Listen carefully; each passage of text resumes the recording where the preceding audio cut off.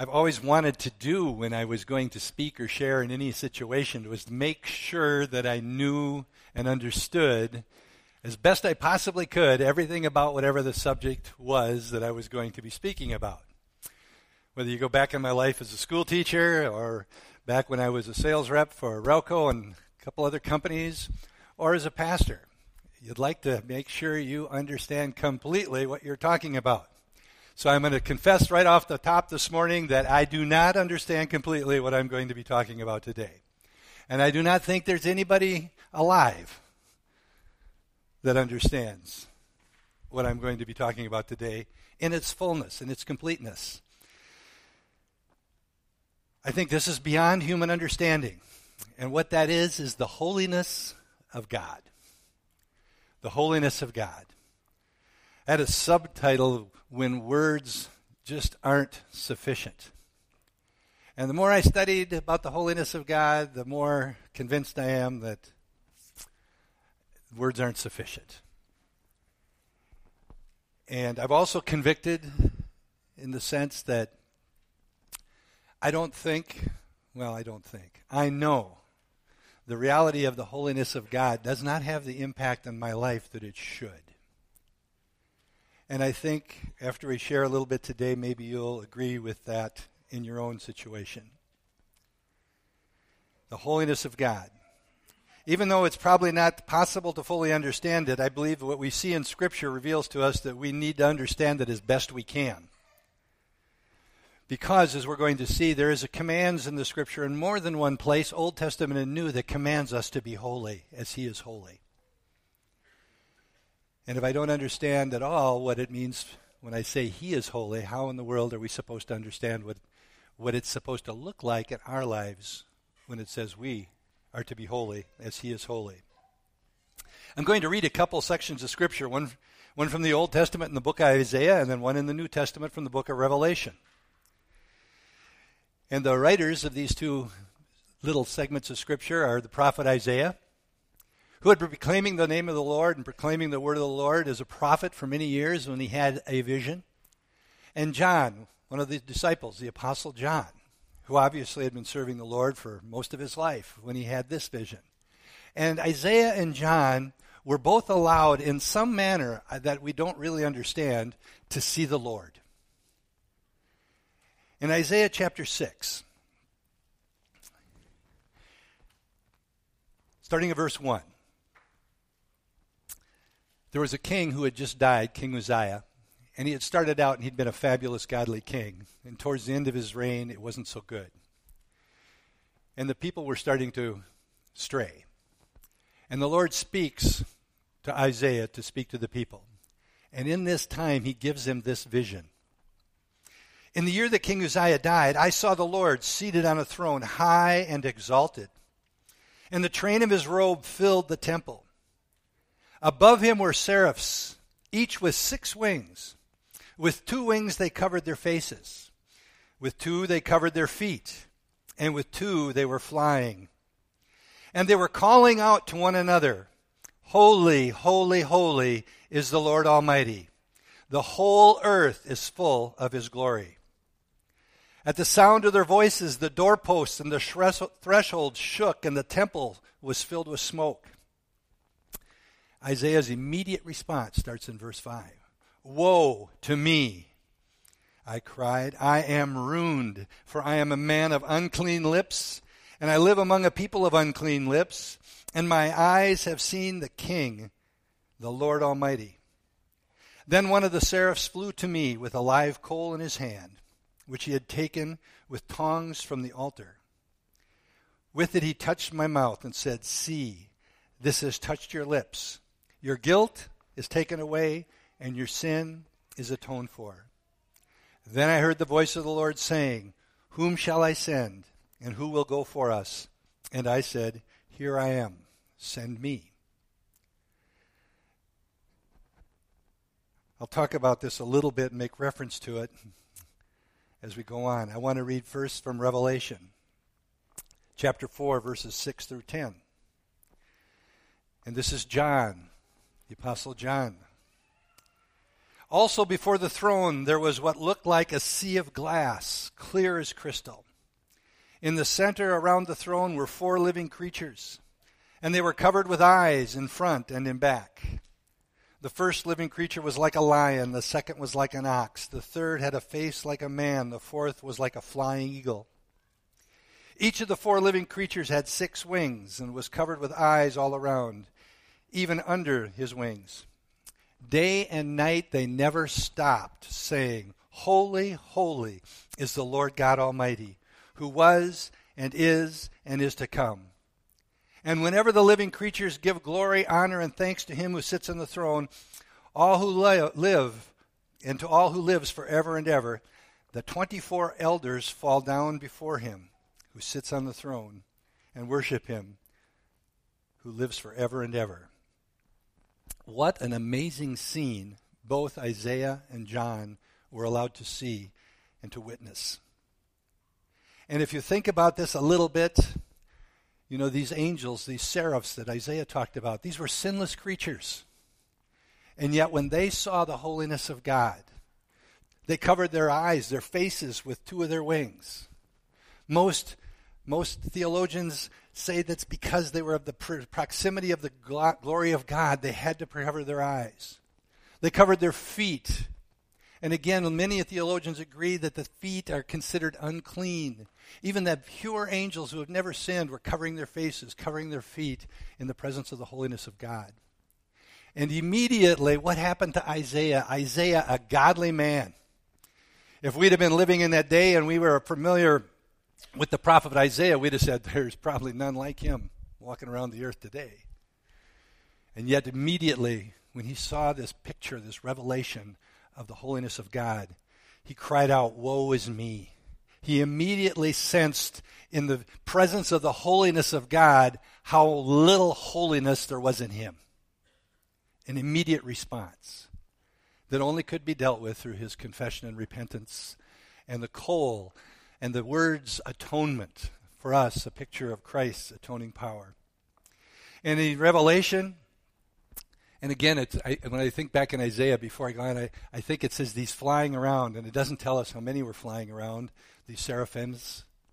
But it's like they're crawling and shouting out to one another. It's almost as if we were going to say, shout over here, "Holy, holy, holy," to this group over here. And they would shout, "Holy, holy," back and forth and back and forth. The heavens resounding with this noise that shook the temple of God. And in the Revelation, when John's vision, what he sees is these 24 elders that are seated around the throne of God. When they over the words, "Holy, holy, holy," were sung, and the praise and glory went up to the throne, it says they fell prostrate before the God, before the Lord, at his holiness. Why such an amazing response? Because of the holiness of God. So what does it mean to call God holy? And this is where words fall short. But I hope that we can get a sense of the holiness of God, because it should change us, impact the way we live our lives for him. When we look at the words used in the Hebrew and in the Greek, in the Hebrew it's kadash, and it's hagios in the Greek. When we look at these words, that gives us 2 kind of aspects of God's holiness. The first aspect has to do with his greatness. Just how great he is. One of the meanings of this word, holy, means to be separate. It means almost to be cut and set apart from. It means to be taken and be unique. It's telling us that God is a unique, one of a kind, above all else. Before anything else existed, before water, land, plants, animals, insects, you or me, before anything else existed, he did. He's above all creation. That's why it's impossible for words to be sufficient to explain who he is and his holiness. He's above it all. He's unique, utterly unique. He is totally incomparable, and he has no peers. He is without peer. There is none like him. I'm going to be sharing some scriptures that we go through just to give you the scriptures or some of the scriptures to support these things.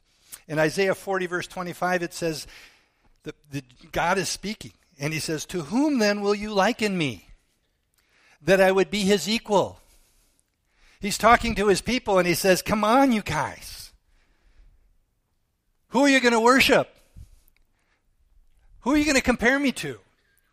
There is no one, there is nothing like me. I am.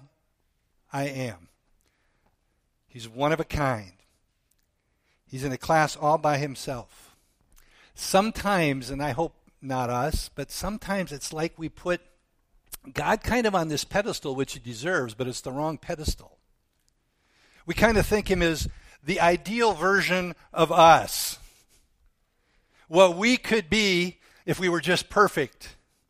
We could never be perfect. We could never be him. We were created in his image. We're to be transformed in the image of Christ, but we will never, ever be God, no matter what. Nothing will. No one will. He is one of a kind. There is no one like him. He's in this class all by himself. Think about this for a second. He is subject to nothing or no one. Now, can you imagine being subject to nothing and to no one? When you first say it, my thought was, wow, that would be cool. But can you imagine if that was any human being? If it was any human being, it would not work. Because we are corrupted. There has been sin. We are not God. He is the one of a kind. In 1 Samuel 2:2 it says, there is no one holy like the Lord. There is no one besides you. There is no rock like our God. You're it. He's it. There's nothing else. There's no one like him. There's nothing to compare him to. What would you compare God to? Nothing, because there's nothing like him. No matter how perfect we would ever get, we're never going to be like him. When we get to heaven, we are not going to be gods. We're never going to be like him. The angels who have never sinned, who are flying around the throne of God, are never going to be like him. It's impossible. He's it. He's God. In Hosea 11, verse 9, it says, "For I am God, not a man. I am the Holy One among you." Can you imagine if we had that kind of power and authority? We would so mess it up. Because we are not by nature holy. So this first aspect or first picture we get of God's holiness is the idea of his greatness, his uniqueness, his separateness. The second one is the one we probably think of more often, the idea of his purity. That he is totally pure. In Habakkuk 1, verse 13, it says this, "Your eyes are too pure to even look on evil. You cannot even tolerate wrongdoing." You can't do it. He can't do it. It's not even in him to do it because he's holy. Totally pure. In James 1, verse 13, "For God cannot even be tempted by evil, nor does he tempt anyone." God cannot be tempted by evil. Usually when I've come across that verse, I'm thinking, well, the temptation comes, but he's not enticed by it because he's better than me. No, he can't be tempted by evil because there's nothing dark in him. He is totally good. He is totally pure. He is totally righteous. I tried to think of something like the refining process of gold that we call, there it's pure gold. Is there anything that we can get that pure? The best that we could do, but we're never going to have anything like God. He can't even be tempted by evil because it isn't in him at all. He's perfect. He is without sin. He is flawless, completely flawless. He always does the right thing. Wouldn't that be nice? A good thing. It's a good thing that this describes him if he's in control of everything. If we only had his greatness without his purity, it'd be like a dictator. But because of his greatness and because of his purity, it makes a perfect God. He's unstained in any way by sin, and he is uncompromising towards sin. And as I say, when I start to meditate on these kinds of things, it just is so convicting. He is uncompromising towards sin. How do we do just in that area? How far and how much do we compromise in the area of sin?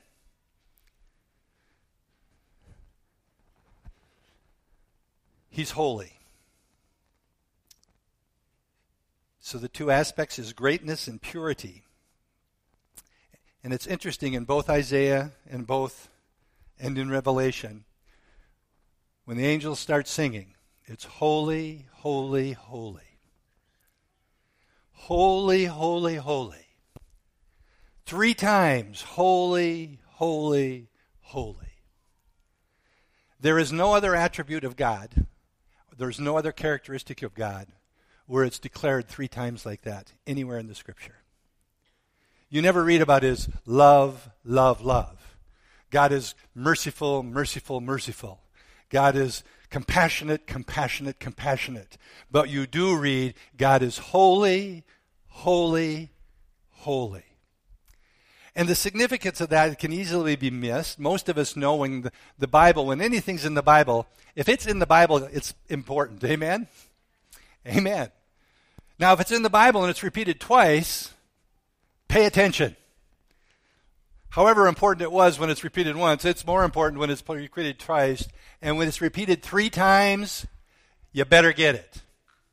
And actually, if we understand the language a little bit, with this repetition, it is a Hebrew thing.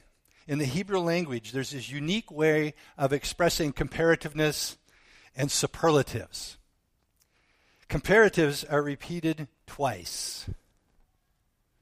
Superlatives are repeated 3 times. This holy, holy, holy has a word or a name to describe it. It's called a trihagion, Trihagion. Hagios is the word holy. It's something that tells us this is the ultimate. God is. The angels are declaring, this is the separate one. This is the separated one. This is the unique one.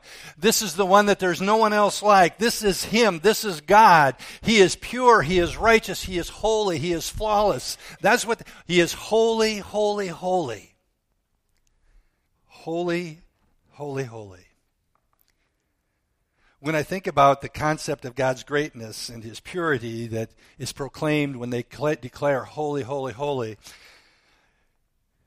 question that I ask is, how does that relate to me? How does that relate to you? How does that relate to us? If God is really holy, as the Bible says he is, and he can't even look upon evil, how in the world do you and I come to him? How do we do it? In Hebrews 12:14, it should cause us to search for an answer.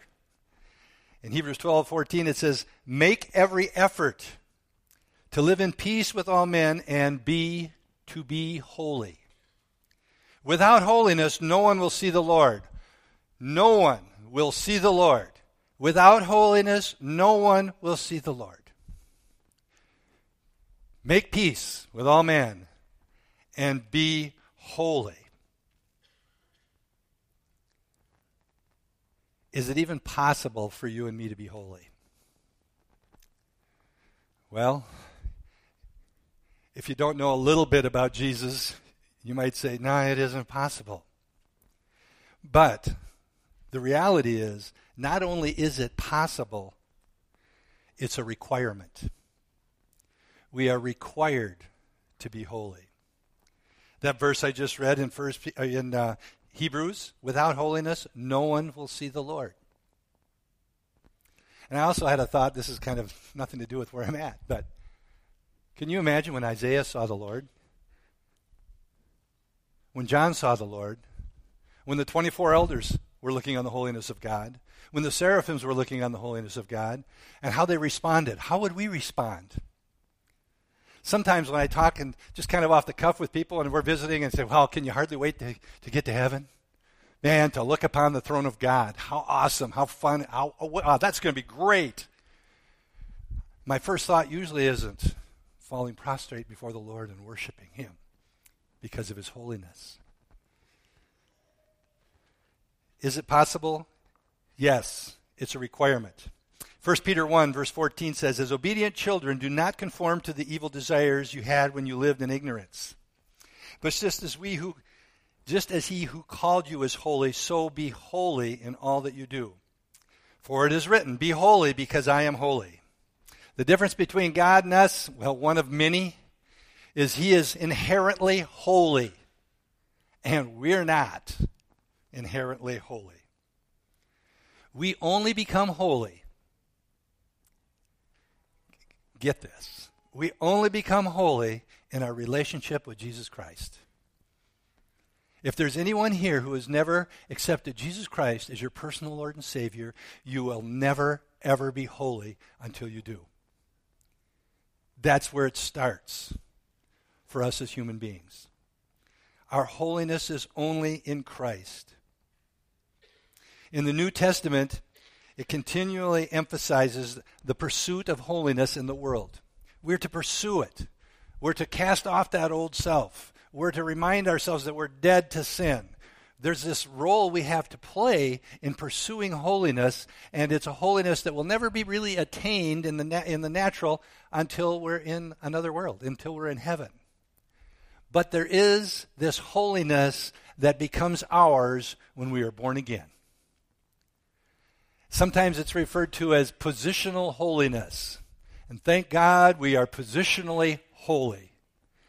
You know, God demands holiness. And for us in our own strength, it is impossible. Positional holiness is inherited the moment you are born again by the Spirit of God. What does that mean, positional holiness? It means in the position I am as a child of God, I am holy because of the righteousness of Christ. Jesus took our sin, so to speak, and gave us His righteousness. It's like if our sin could be looked at as a cloak that covered us completely. We took it off. He took it off of us, and He put it on Himself at the cross. And He took off His cloak of righteousness, and He put it on us. So positionally, when God looks at Mike and He looks at you, He doesn't see Mike with his filthiness, his dirtiness, his sinfulness. He doesn't see any of that. What He sees is the righteousness of Christ. Positionally, that's who we are. That's what allows us to have an intimate relationship with our Father God. That's what allows us to boldly yet reverently go to the throne of grace because of who we are positionally. And then there's that thing called practical holiness. And this is the practical holiness, is the holiness that we're commanded to pursue as Christians. We should be continually desiring and doing all that we can to become more holy.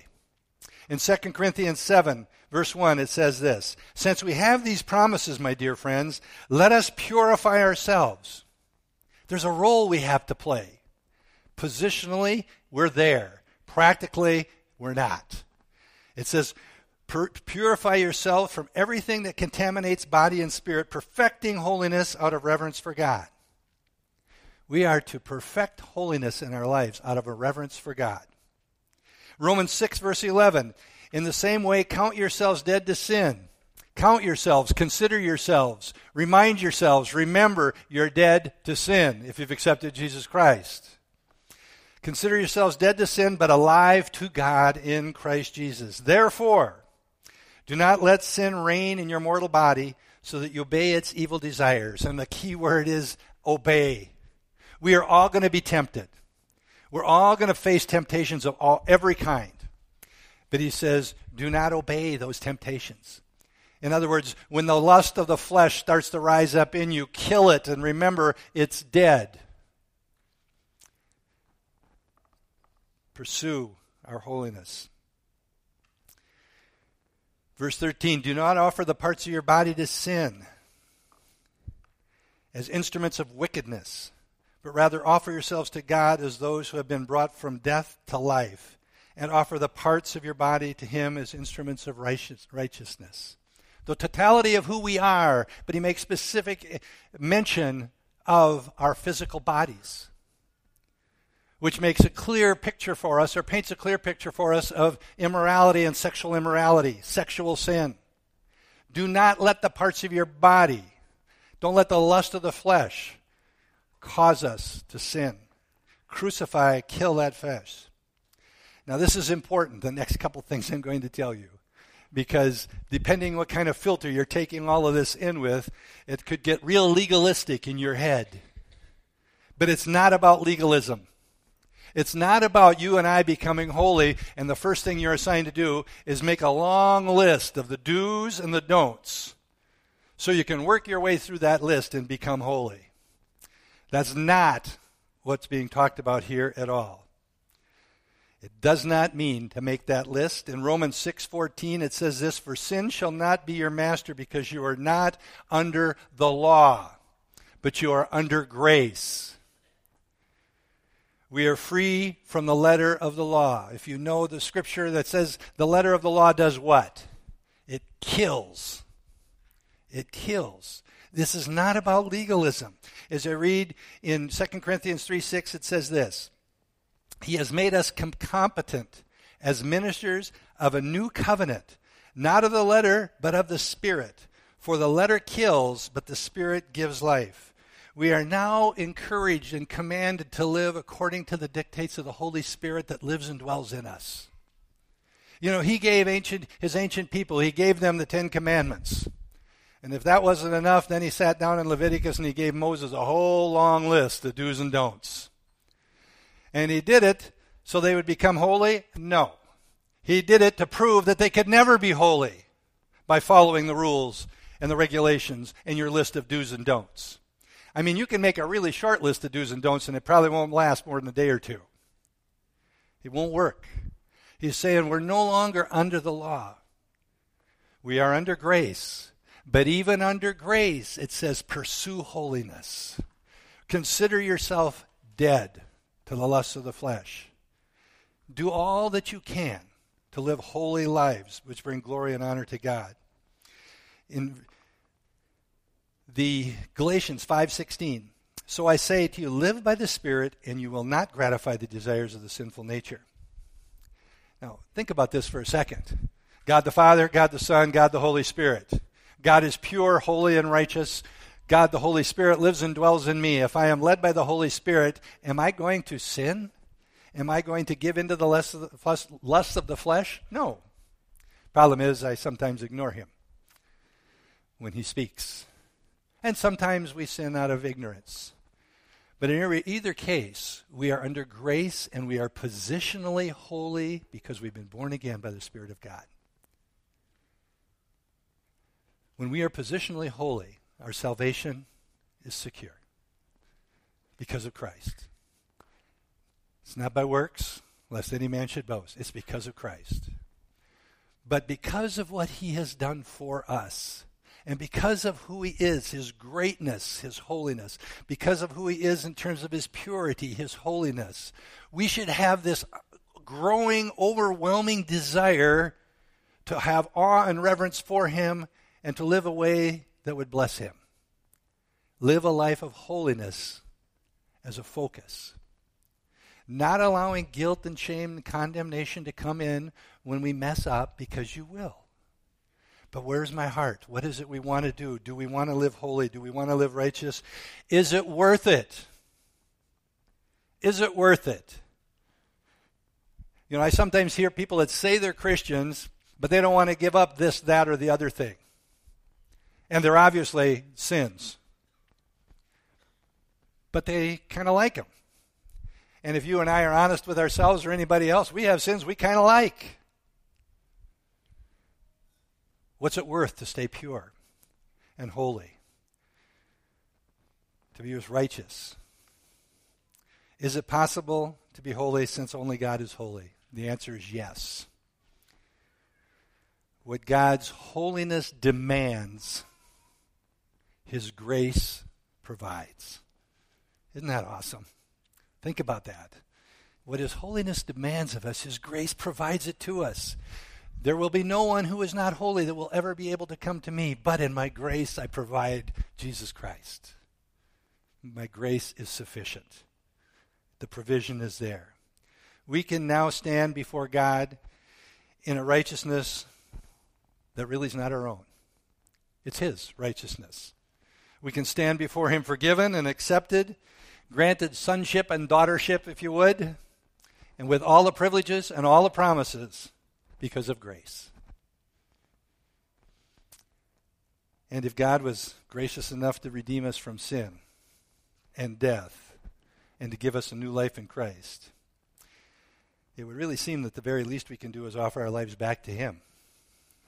Surrender, devotion, holiness. And the really amazing thing is, the more we do that, the more we're blessed. God's got this crazy economy. We think we're sacrificing and He blesses us more. We think we're depriving ourselves of something and we discover we were blessed more than we ever could have imagined. It's a crazy, amazing economy of God. So how precious is our purity? How important is it to actively pursue holiness? How precious to each one of us is our intimacy with God? I want to close this morning with a story that you may have heard before. I don't know that I've shared it. If I did, it was a long time ago. It's about a little animal called an ermine. Sometimes it's just called a weasel. But in the forests of northern Europe and Asia lives a little animal called an ermine. And this ermine is known for its snow-white fur in the winter. And an interesting thing about the ermine is that it instinctively protects its white coat against anything that would soil it. Fur hunters take advantage of this unusual trait of the ermine. They don't set a snare to try to trap it, but instead they look for their homes where they live. Usually it's in the cleft of a rock or in the hollow part of a tree. And because of this instinct in the ermine to stay pure, they soil the entrance and the interior of their home. And then they turn the dogs loose. And they let the dogs run and scare the ermine, and the ermine's in fear and scared. They're scared of the dogs. Their very life is at risk. They run to their home. But because their instinct is so strong to stay pure, they will not go into their home to soil their fur. Rather than soil that white coat, the ermine will allow itself to be trapped by the dogs and captured while it's preserving its purity. For the ermine, purity is more important than life. How important is purity to us as children of God? Let's close in prayer. Heavenly Father, I pray by your Holy Spirit you will help us to understand and comprehend what is impossible with our natural mind, the holiness of God, that you are holy, holy, holy. That the angels cover their faces as they're singing these songs, and the 24 elders fall prostrate before the throne. God, that we would understand your holiness, your greatness, your purity, that our understanding would bring us to a place of total surrender. God, that we would do all that we can to pursue holiness by grace. Lord, I thank you so much that a holiness that will allow us into the kingdom of God is not dependent upon us, but it's a gift of grace because of Jesus Christ. I pray for anyone here that does not know Jesus as their personal Lord and Savior, that they would not be content to live wondering if they're really saved. They would not be content to hope that one day they go to heaven. God, your word says that we may know the truth, and that truth is what sets us free. So I pray, God, for anyone here this morning, that they would acknowledge their sinfulness and acknowledge your holiness and the sacrifice of Jesus on that cross. Him taking our sin and giving us his righteousness. and that we would surrender our life to you and live to bring you glory. Help us in our human weaknesses by your Holy Spirit. Give us ears to hear your Holy Spirit. Father, you tell us in your word that you will not only give us the desire to do the right thing by your Spirit, but you will give us the ability to do the right thing by your Spirit. Help me, help us to value purity because of the relationship that it enables us to have with you. And Father, now I do pray over each one of us here that you keep us safe, watch over us wherever it is we might go. I pray that you would help us to share the good news of the gospel, that others that we would come across could know Jesus as their Lord and Savior. Let your love flow through us.